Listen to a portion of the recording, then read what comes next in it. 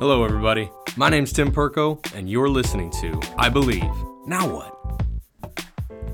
What's going on, everybody? Hope y'all are having. I said that really weird. I was going to say hope and then having, and it turned into like happy, whatever. I don't even know what I said. Anyways, digressing on.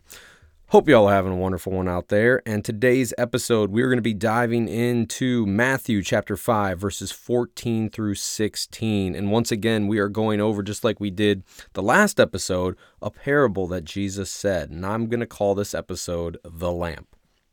Let's go ahead and dive in our verse. It's going to be Matthew chapter 5, verses 14 through 16. Starting in verse 14, it reads like this. You are the light of the world. A city set on a hill cannot be hidden, nor does anyone light a lamp and put it under a basket, but on the lampstand it gives light to all those who are in the house. Let your light shine before men in such a way that they may see your good works and glorify your Father who is in heaven. Amen. And I added that amen back there. So, what this verse is talking about, before we get really into it, who is not reminded, if you grew up in church or anything like that, who's not reminded of that song used to sing, this little light of mine, I'm gonna let it shine, let it shine, let it shine, let it shine. I know there's more to it, but I'm just kind of speeding it up for sake, and I'm sure y'all really don't want to hear me sing. God has blessed me with so much, but one of those was not a great singing voice. And I humbly accept God's will for me in that. So I will not torture you. All right, let's go ahead and get into this. So the intro, this, like I said, is a short but very effective parable from Jesus. The background of this parable, it comes from the Sermon on the Mount. The primary audience here was Jewish, but the message in context still holds true after the death, burial, and resurrection of Christ. So it's very important that we understand the context here. This is why I wanted to do this specifically and let you know that. Always, always, always read the Bible. Here I go again. I can't talk. Read the Bible in context. Know who the audience was. Who was Jesus speaking to? Who was the writer of the passage speaking to? Who was the primary audience? I think I already said that once again. What was the time frame it was written in? These are things that you can look up. You just got to care to look it up because it can add to our understanding of this passage. And it's a very good way of not taking verses out of context and sadly using them the wrong way. And I want to make sure that we are not doing that. Let's get into the message. So Jesus was telling the Jews that they are meant to be a light unto the rest of the world. You can reference Isaiah chapter 49 verse 6 in that. The rest of the world was in darkness because they did not acknowledge God. The same is true for Christians today. We are supposed to be a light unto the rest of the world, and our actions and our way of life should be giving a positive testimony to God. And you can reference that in 1 John 3:18. In these days, they obviously had no electricity, so a lamp that burns oil to make fire, and now we're getting into the, if you wanted to make sure, we're getting into the background of this passage, as in what did it mean back then? In these days, they obviously had no electricity, so a lamp that burned oil was to make fire, it made fire. I don't know what I'm trying to say here. My words are all over myself today. But since they didn't have electricity, they used a lamp that burned oil, and that fire was used to light up the whole house. Wow, I finally spit it out.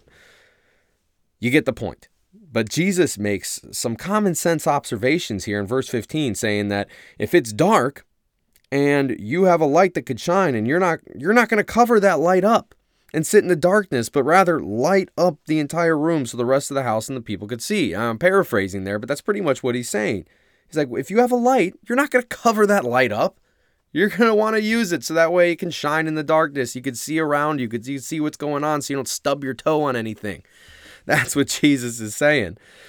So in verse 16, he makes that point very, very, very clear. He says, today, or not he says, but I'm saying today we have Christ living in us.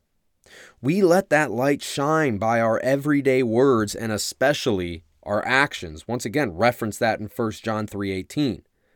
I hope you're writing down these reference points and you go double check afterwards because they hold a lot of good truth. I'm trying to keep these parable episodes that I've been kind of doing lately nice and short so that way I don't lose y'all on this. All right, so this shows people the love of God through you when you let that love shine out. It lets people see the love of God through you and ultimately becomes a testimony that glorifies God. Reference that in Romans 12, chapter 1 through 2. Present yourselves as a living sacrifice. A true Christian will not be ashamed of the good news of Jesus. Romans 1, verse 16. And will want to spread that message to others by words and actions. If you hide your Christianity from others, it's because you're afraid of judgment. Then you're ultimately placing man above God when you do that. If you are at work or if you are around a coworker, you're around somebody maybe that you knew from before you were a Christian, and you do not let that light shine out, like you are ashamed to talk to them about things of God or anything like that because you think you might get made fun of, you think they might stop hanging out with you, whatever the case may be, you are placing man above God. And you can reference that in Colossians 3:23. Overall meaning of this message is pretty much everything I just said. If you are a Christian, let that light shine out. Let the light shine out inside of you.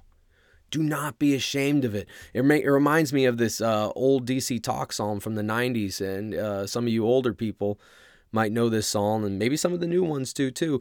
What would people think when they hear that I'm a Jesus freak? And there's my singing voice again, but it's true.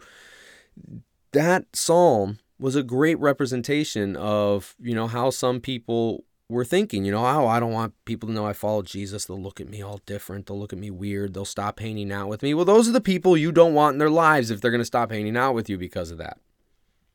We aren't to gather around those people, but those are the people we should be evangelizing. And we can't evangelize and we can't spread the good news of the gospel if we're hiding that light inside of us.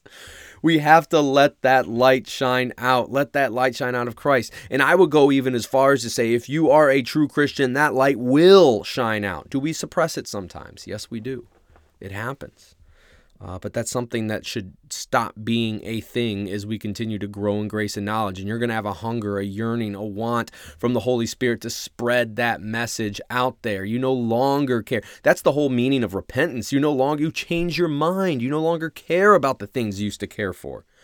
You just want to let that light shine out. And that's ultimately what this whole podcast is about. It's just letting that light of Christ shine out into the world, into the darkness.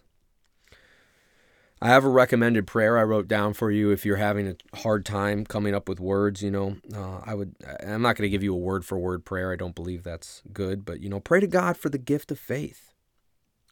So that way you may show courage in the face of adversity when confronted by worldly situations. And you might ask, well, Tim, don't I have faith because I believe in God? Yes, absolutely. But it's a different type of faith. It's the faith to go out and proclaim God knowing that you have full trust in Him and you don't care what other people think. That kind of faith. If you want to do any further reading in this, once again, I highly encourage you, please read the verses I referenced. I'll go ahead and say them again. 1 John chapter 3, verse 18. Romans chapter 12, verses 1 through 2. Colossians chapter 3, verse 23. And I would say, I didn't read this one in here, but definitely a good part in the topic, 1 Peter chapter 2, verse 12. All right, like I said, I promised this one was going to be a short one, and I hope this edifies and does whatever. Let's just go ahead and end in prayer. Dear Heavenly Father, thank you so much for the technology out here today, Lord, to be able to get these words out. And I pray that anybody listening, Lord, this will light a fire in them to go ahead and dig deep into their Bible. I wanted so badly to just go through and explain everything and make it an hour-long episode, Lord, but ultimately I think these shorter episodes, I'm hoping that you can use these episodes, Lord, any way that you want, and I know you will, and I just pray that they'll be used to ignite that fire for people to open up their Bible and read. Thank you so much, Lord, for everything you do. In Jesus' name we pray, amen.